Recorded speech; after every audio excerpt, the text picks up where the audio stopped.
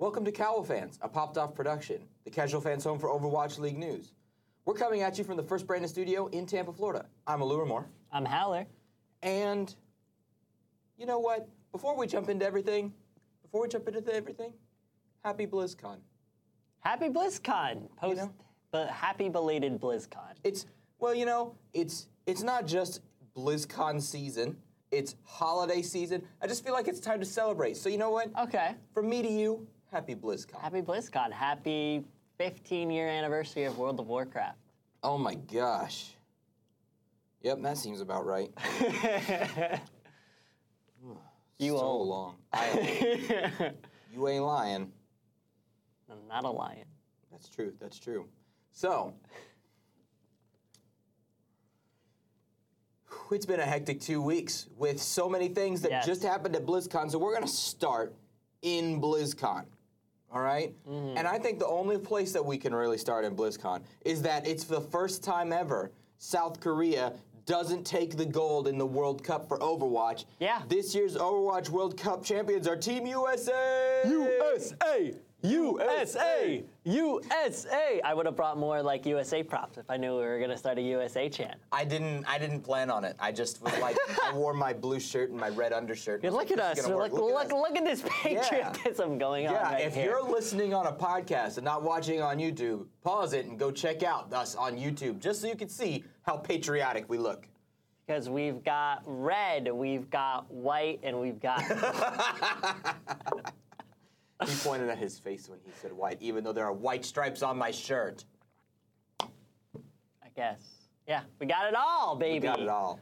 Got it all. Oh, man. This is a huge win, not just for Team USA, but for Western Overwatch in general. No, for real. I think this says a lot about what Overwatch League has done for the West.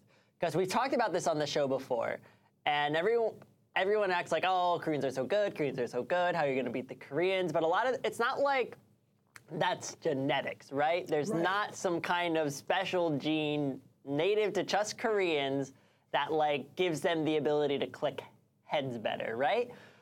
They just have a better infrastructure. Esports have been around in Korea longer. It's a smaller country, so everything's very concentrated. It's easy to get into that esports infrastructure, and that's what really gives Korea such an edge. You could bring in other things like maybe Korean culture, work ethic, those sorts of things.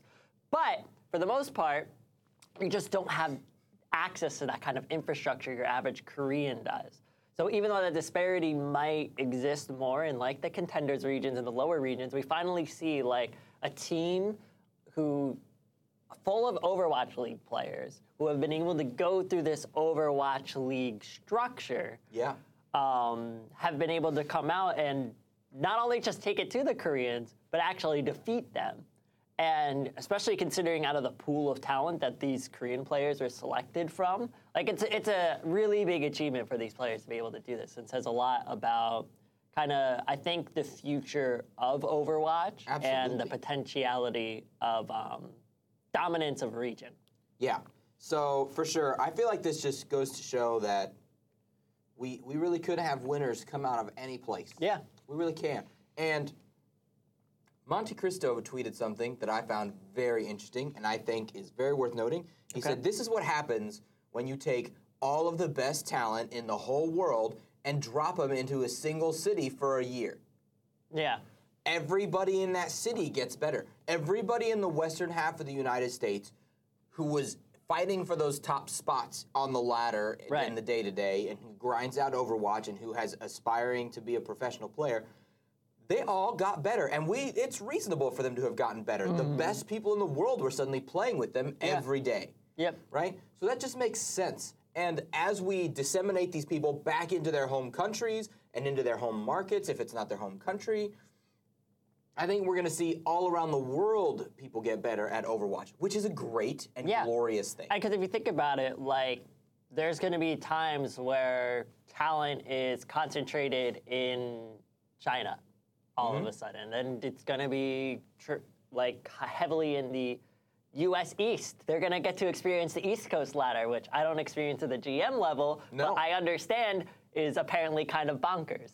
Right. So they'll get to experience that. So they're going to be able to not only just go to their home markets, but because of our traveling show kind of format that we're doing for Overwatch League 2020, they're going to get to influence all of the quote-unquote major regions of Overwatch. So that's pretty exciting, too. This can only be good for Overwatch and the health of the game as a whole, as a competitive thing.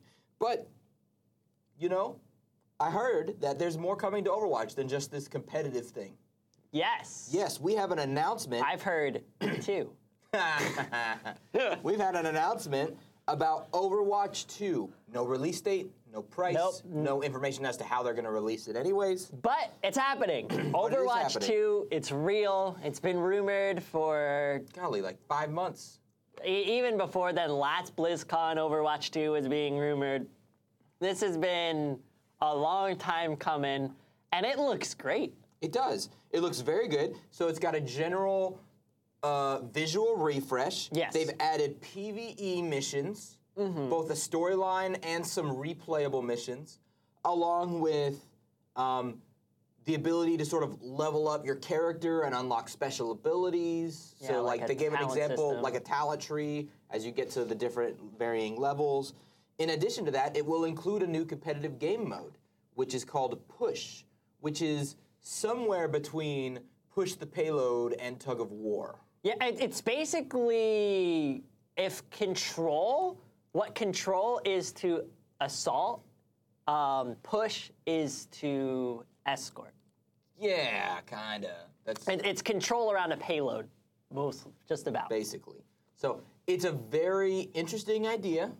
I'm very excited to see how it works out. Yeah, and it's going to be a game that you're going to play in quick play and competitive, and it's going to be in the Overwatch League. This is like an actual game mode. It's not like Capture the Flag or something that's just going to the arcade. Now, nobody has heard word as to when Overwatch 2 will actually release, but it did sound like that this game mode is going to be in the Overwatch League this season? It didn't sound like that to me. Okay. I think we don't see Push until 2021. Okay. At the earliest. That makes sense to me. I'm getting some mixed reviews as you go through tweets and stuff because I didn't watch it live. I didn't see all the information. Okay. And I've tried to sort of been finding the articles, but it's a little hard to decipher if you're just looking for it. It is, because they weren't very clear on things. But basically they said that they don't have a release date yet. So you assume they don't have a release date at this BlizzCon, they're probably going to wait for the next BlizzCon to announce it, right? That's kind of what you would guess.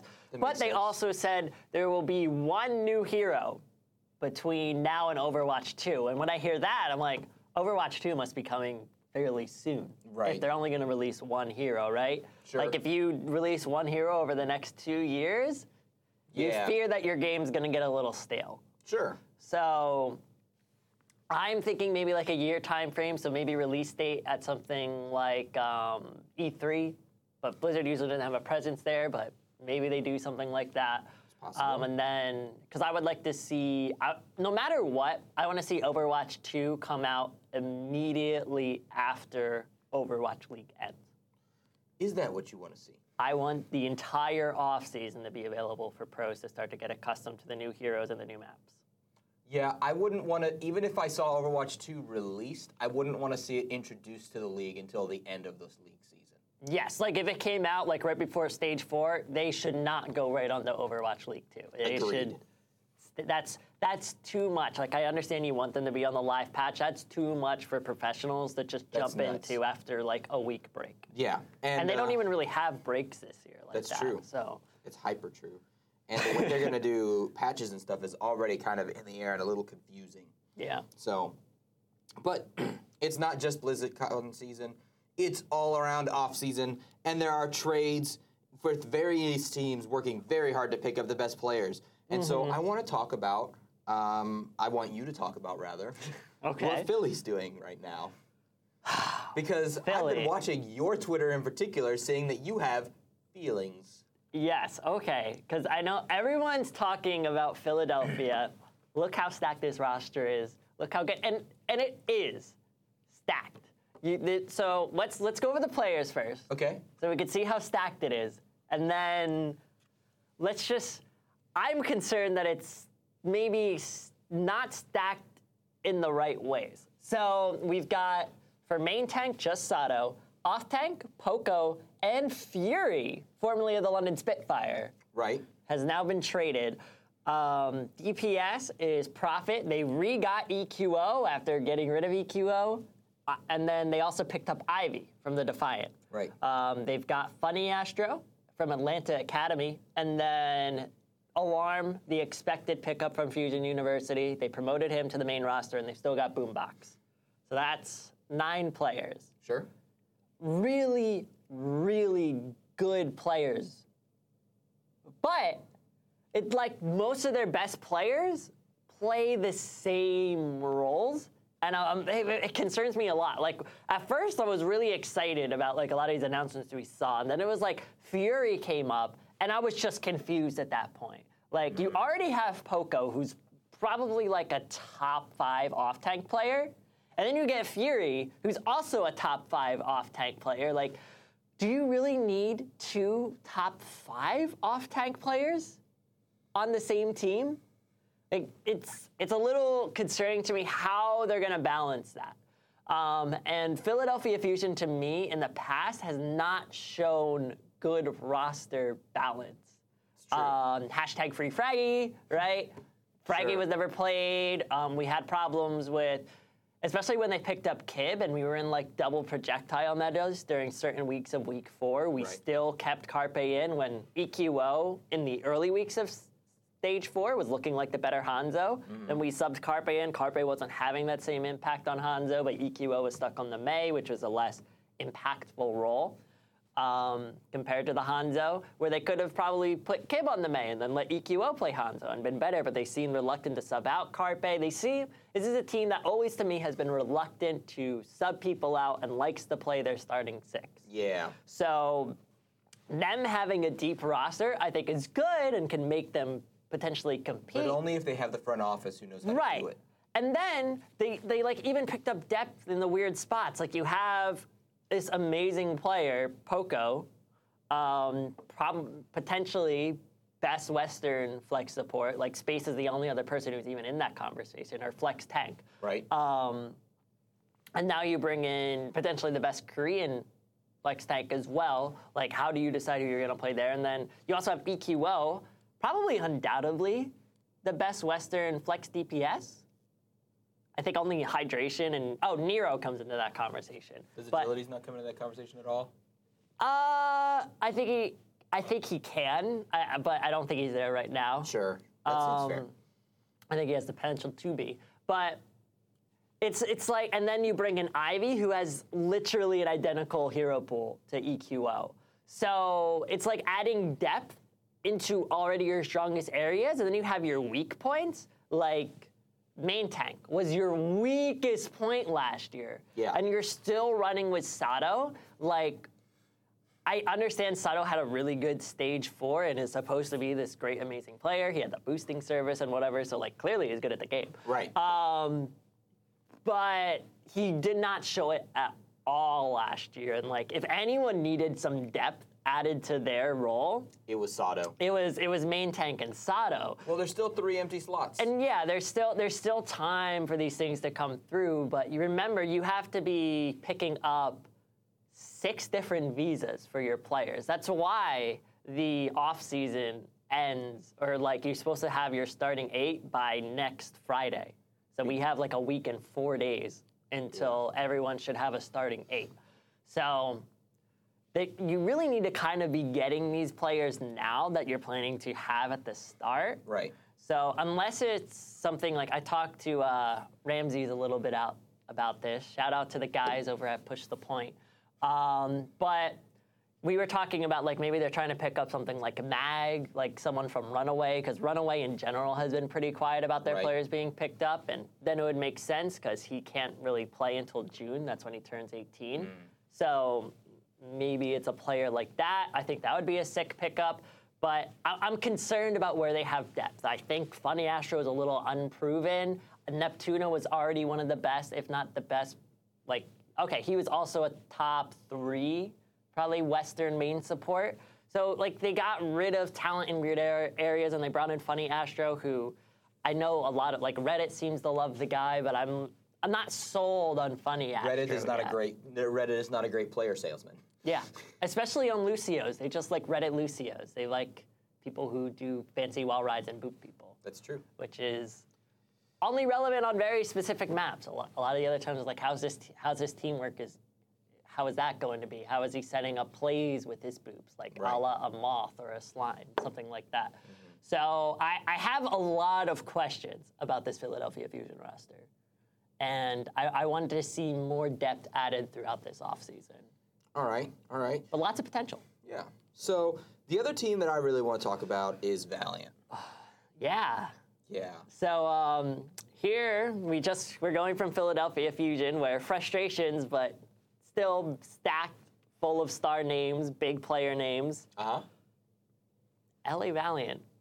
Do you want to do you have a list of the player names? Do you want to just read those off for our viewers? Do I have a list of the player names here? Ooh. Yeah, you would. Okay. I've got all kinds of things on this list. I have no idea what I'm doing. Right there. Okay, McGravy renews contract. Dreamer, Apply, Slur, Lastro join the Valiant. Yes.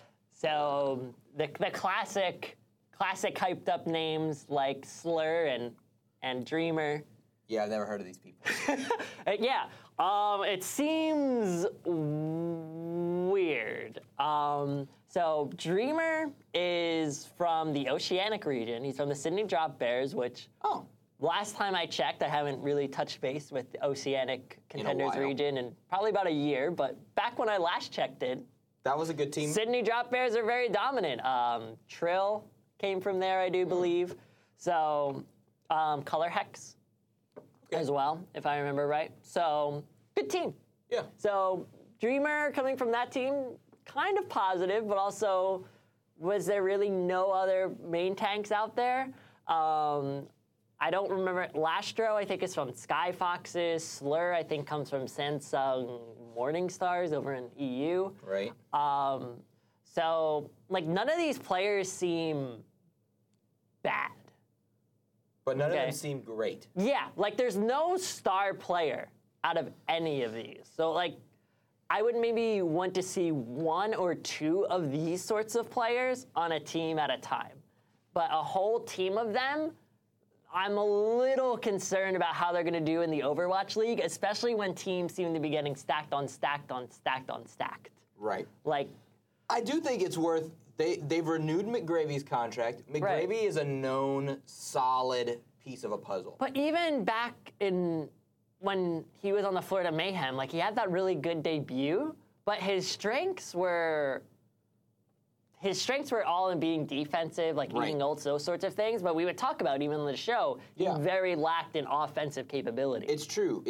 But if they have some good, I mean, we know that the Valiant are able to coach players into good things. And they've renewed their head coach. Packing 10 is back again. That's true.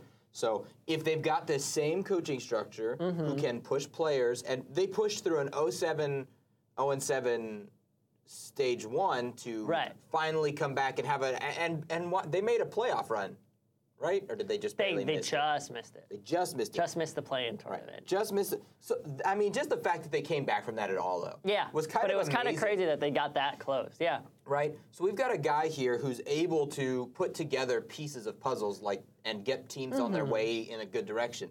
So to know that about the coach, to know that McGravy was working with them last year and he's here again, tells me that he's probably the star player with a question mark at the end. I guess so, yeah. Like, it's really going to come down to the coaching staff, for sure. Because, I mean, but before, like, you had Space. Right. He's an amazing player. You had Kareev playing out of his mind. Like, a lot of the reason that Valiant had the run that they did was Kareev just hitting the bonkers sleep darts from across the, like, crazy what this guy was doing, right? Yeah. And they're not going to have these sorts of players anymore. You don't have your agilities, and like who's going to be picking up that mantle? Like, and especially none of these players are DPS. Who are going to be your Apply's DPS player? Oh, right, Apply is a DPS. Sorry, he's literally a flex DPS. I forgot about Apply for a second. I'm not as hot on Apply. Yeah. I, especially even back in the Florida, or back when they were Mayhem Academy, when I'd watch Mayhem Academy play before Florida even announced that Apply was being brought up to the main roster, way back before last season. Like, when I watched that roster, I thought Shax was the standout player. Right. And Shax is gone now. Well, because he was on the Valiant too for a while. I don't think they've officially released or announced him. Okay. Him, KSF, and Custa are still floating in nothing. So maybe KSF, Shax, maybe they come back, and that's still a decent line. I'm worried that it's going to be this Owl caliber team. Like, right now, to me, like, I'm seeing a team that's peaking at 15 or 14. Can maybe do better than last place, but I don't see this team winning the league and making playoffs. Sure. That seems fair. So, and we've already talked about what I think the implications of that means for a city where they have two teams, especially with the moves that Gladiator's been making, officially picking up OG and Space. They seem to be really, really looking like a great team. Yes, agreed. So Valiant are really going to have to figure out how they do well enough to keep their fans from jumping ship. Yep. All right, so gonna go through something here. We have a mystery on our hands. It's gross. Get it off. Ew, the mystery's gross? It's on our hands. Get it off. Oh. I don't want it on my hands. Jeez. Who's Jerry? Who is Jerry?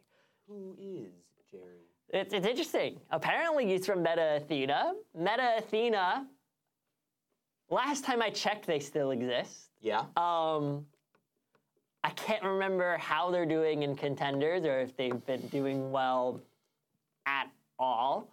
Because they've been poached a lot for the Overwatch League. I don't remember hearing Meta Athena mentioned once in my dabbles in Korean Contenders over the past year. Right. But Jerry is on the Boston Uprising. Along with Myeonbong. Which is a huge pickup. Yeah. So it's a very surprising sequence of announcements. So Huck did this live stream, and he said he was going to announce some players, and he announces two. First, he announces Myeonbong, which was already leaked amongst the community that such a thing had happened. There had been a couple articles about it from two different sources. Right. So wasn't that big of a surprise, and was an impressive pickup, honestly, by Boston. He was one of the, if not the most, probably right behind Sparkle, the biggest name in Korean Contenders that people were trying to pick up. And definitely the biggest flex support, without a doubt. So it was very interesting to see a team like Boston be able to land that huge pickup. And apparently, Huck just kind of cut the line. Everyone was like, oh, we're going to try him out and see how he does in our team. And he just walks up into that management and is like, I want Myeonbong. And they're like, oh, okay, all right, just give us the contract and we're gonna sign him. And apparently that's how it went down. So apparently significantly lower offer than probably what he could have gotten, just because Boston was so quick to the punch. But you get worried, because Boston seems to have a history of picking up amazing Korean flex support players that don't mesh well with their team. And the fact that they picked up an amazing Korean flex DPS or flex support player and did not trial him with their team before doing so you literally don't know how he's gonna mesh. Stop it, Boston.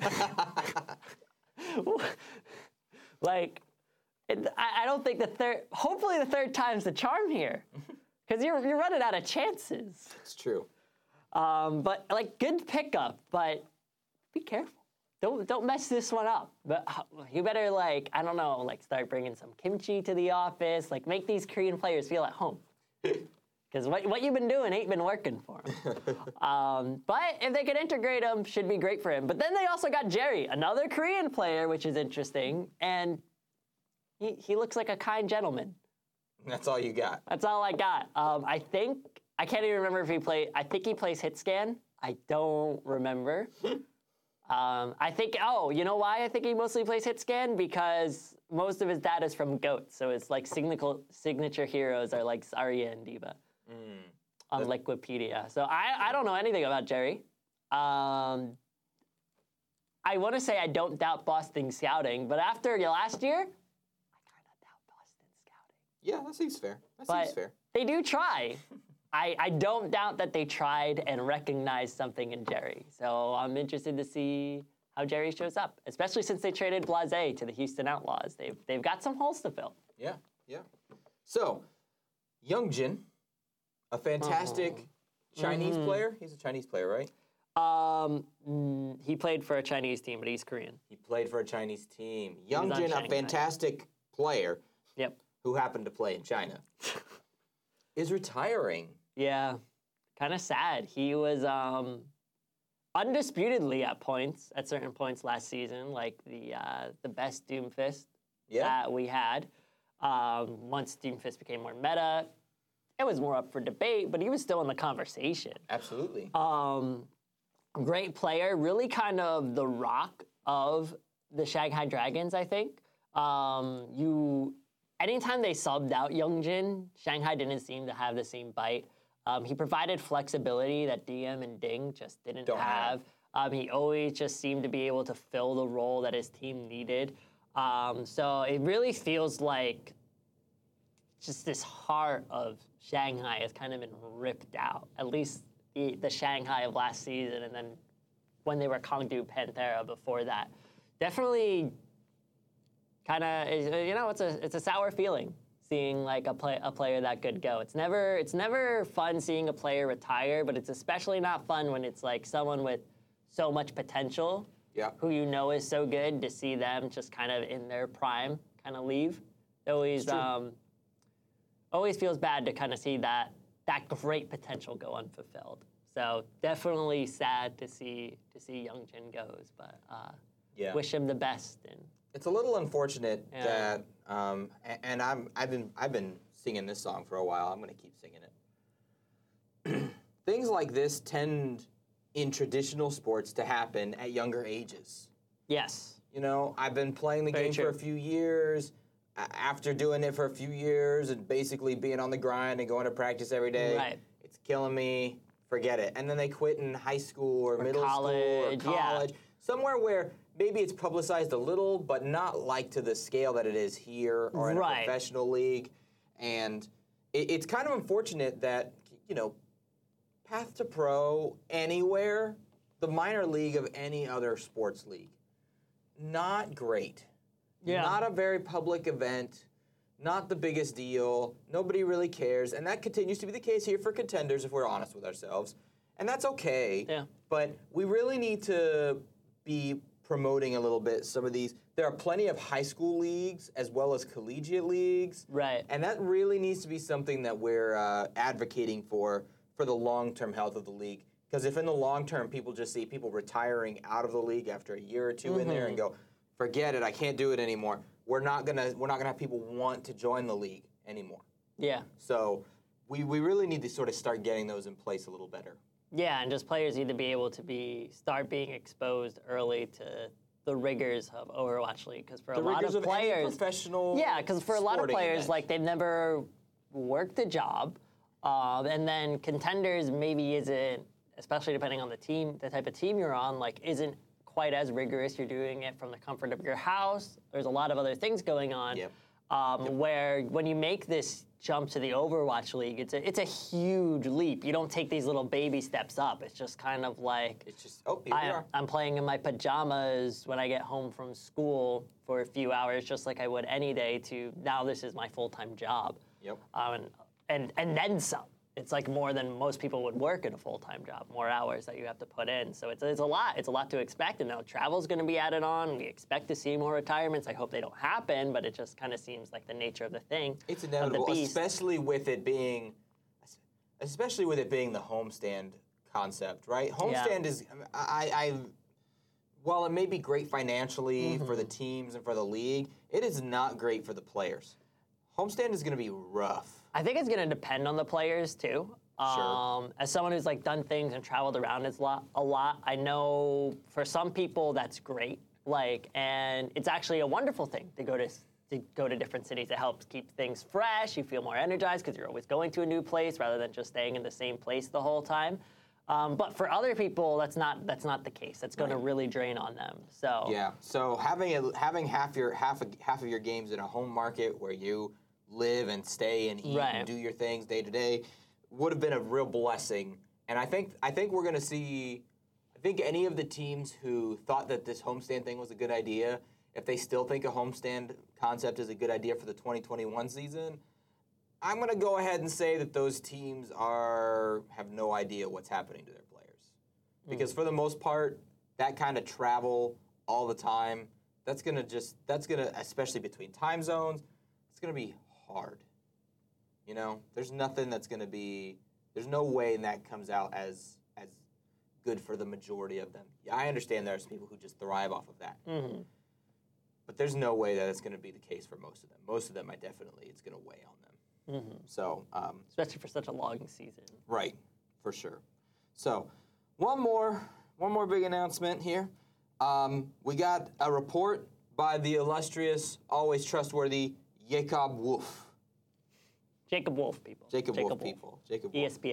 ESPN. He's reported Fleta moving to Shanghai. This feels... Yep. It almost feels like this coming from left field. Right. You consider that Youngjin's retiring. He's makes a little Shanghai, more sense, maybe right? Makes a little more sense, but Fleta's a hit scan, isn't he? Fleta is a very flexible player. So that's kind of the benefit he would bring to his team. Okay. Because Fleta's hero pool is deep. This boy can play a lot of heroes. So bringing someone like that to Shanghai should be a boon. However, I wanted to ask you, and then hearing you say that is interesting. When you think of Fleta, what heroes come to mind? Tracer? Okay. I'm not real sure why, but Tracer comes to my mind. Really? Yeah. Okay. Never mind. This is an awful experiment. So I'm the worst. For me, Tracer. They always played like They had Munchkin and what's his face on a rotating Tracer to pair with Munchkin's the Fleta. Tracer. Yeah. Oh no. I don't even remember who the other guy was, but they like had two Tracers. You're right. That they swapped between over and over. I remember that now. And that was like, and Fleta played every other hero. Yeah. When I think of Fleta, oh gosh, I think of Widowmaker, and I think of Pharah. Those are the two players, like, Fleta can play everything, but when I think of, like, Fleta's best heroes, those are the two that come to mind. And while I think... Widowmaker would have been my number 2, by the way. Okay. You just only asked me for one. It's heroes. What heroes come to mind? Sorry. Because I wanted you to hopefully name 2. See if you'd get Widowmaker and Pharah. But that's, like, personally who I think of. Sure. Like, his Pharah is always japping on control.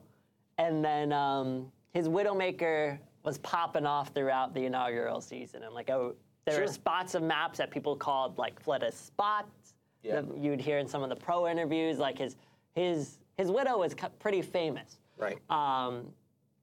So I'm glad that Shanghai has picked up a flexible DPS player. I think they need it. I'm just not sure Fleta's the best one. Like I feel like Fleta's potential isn't going to be able to be fully realized on the Shanghai Dragons.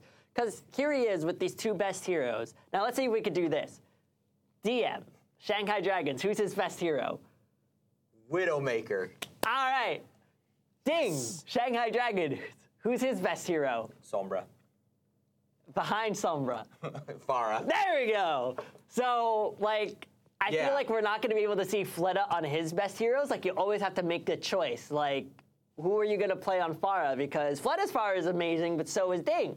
DM's Widow is amazing, so is Fleta's. And, like, Fleta has a bunch of other really good heroes. Fleta can apparently just play the world's best Tracer. But, I didn't say world's best. I said world's best. I mean, I guess you didn't, but Fleta is generally considered like a world-class caliber player.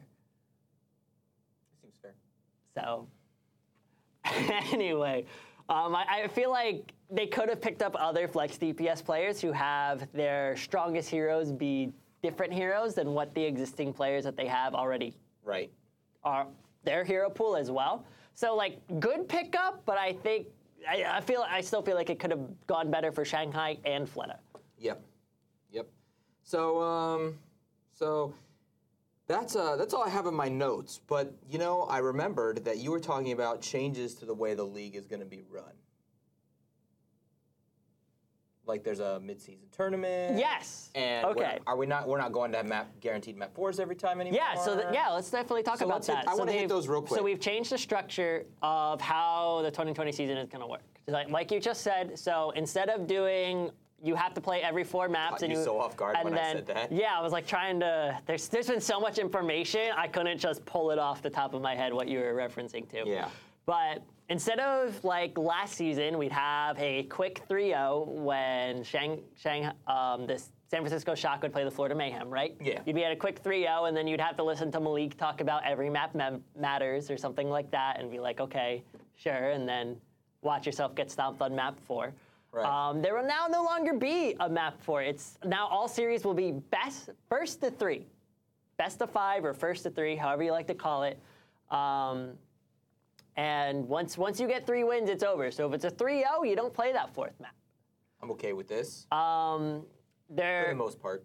Maps will start on control throughout every stage, half, however we're dividing up the season.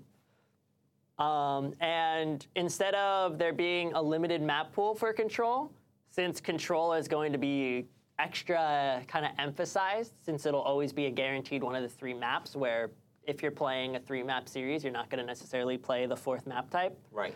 They want to have every control map in the pool. So all 5 control maps will be playable. And then, yeah, as you said, there's going to be a mid-season tournament, so we weren't sure, because they got rid of... Hold on. We're not done with the maps yet.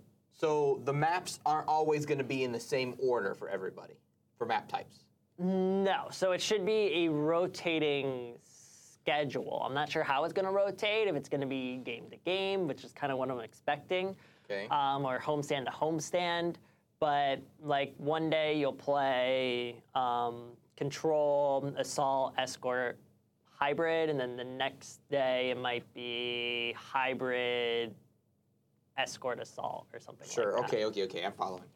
So okay. you don't really know how it's going to work. Because we don't really there's know no yet. guaranteed map 4, this makes sure that everybody has to play all the map types. Because that way, if you always had a certain map type as map 4, teams wouldn't practice it as much, and you wouldn't see it as much in the Overwatch League. So they want to make sure that every map type is still being played, okay. even in 3-0 scenarios. Understood. So they're going to make sure that those are rotating. Okay. Good I'm with that. you. All right. And then the other big announcement was going to be the mid-season tournament. So they got rid of stage playoffs because there's not really stages this year. Right. Because instead of the entire league taking breaks at the same time, there's scheduled breaks for different teams at different points. Right. So, except for the All-Star break in the middle. There's the mid-season break or the All-Star break where there's going to be the All-Star tournament. We've heard suggestions, mostly amongst the talent team, of there being maybe a mid-season tournament to kind of have that stage playoff-esque scenario, and it looks like they've decided to do that. How they're going to figure out where it's hosted, things like that, not sure. Probably the same place they're hosting the All-Star game, which is, who knows? Right. But basically, you'll have your top team from each division, so Pacific and Atlantic, will automatically place in, and then somehow they're going to have a wild card as well to get the 3rd and 4th slots. Not specific on how that wild card is decided, but they suggested that the wild card is there, so if the next 2 best teams are both from the Pacific region, 2 Pacific teams would be able to get in. So not sure there's going to be a mini tournament before that or how they're deciding that, but there'll be wild cards. Basically, there's going to be 4 teams in it. But ultimately, yeah, there'll be 4 teams, so compete in a semifinal and a final, and we'll kind of get a bit of a stage playoff. It still feels like a bit of a loss compared to last season, especially when we had the 8-team tournaments. Yeah. Because in this scenario, we never would have had Shanghai Dragons win stage 3. Yep. Because they came in as the 8th seed. But definitely positive, more positive than nothing at all. Yeah, agreed. It does feel like a step back. Everything feels like a step back right now because of this weird, the way the scheduling is working and all those different things. Like with localization, we've made a giant leap forward, but we leaped so fast that a lot of things kind of fell out of our pockets. Well, yeah. You can do it. I feel like a lot of our problem here is Blizzard is holding, or the league, because I guess the league also acts as its own entity, so however you want to talk about it. Sure. Are holding things really close to their chest here. Yes. And right now, that is stifling us a little bit. Because they're determined to be taking care of all the broadcasts, which means that, first off, if something goes wrong, we all get to blame them and none of the teams. Because they're the ones taking care of it all. Which is kind of a downer, because a lot of these markets have great broadcasting teams already there who could easily put together and run one of these broadcasts and have it be no issue if Blizzard would just go, yep, you go ahead and hire one of the better broadcasting teams in your area. We just want to approve them. Boom. That could have been way easier, you know? And so that's hurting us a little bit. And then just the fact that they said they had one idea, they shifted to another as far as the way they wanted to jump into localization. Right. If we had not gone the homestand route, but instead gone the home and away games route, and we just let these people sort of take care of their own business, and we could have had those scheduled breaks be better off. We could have had designated sites even for tournaments, for stages still.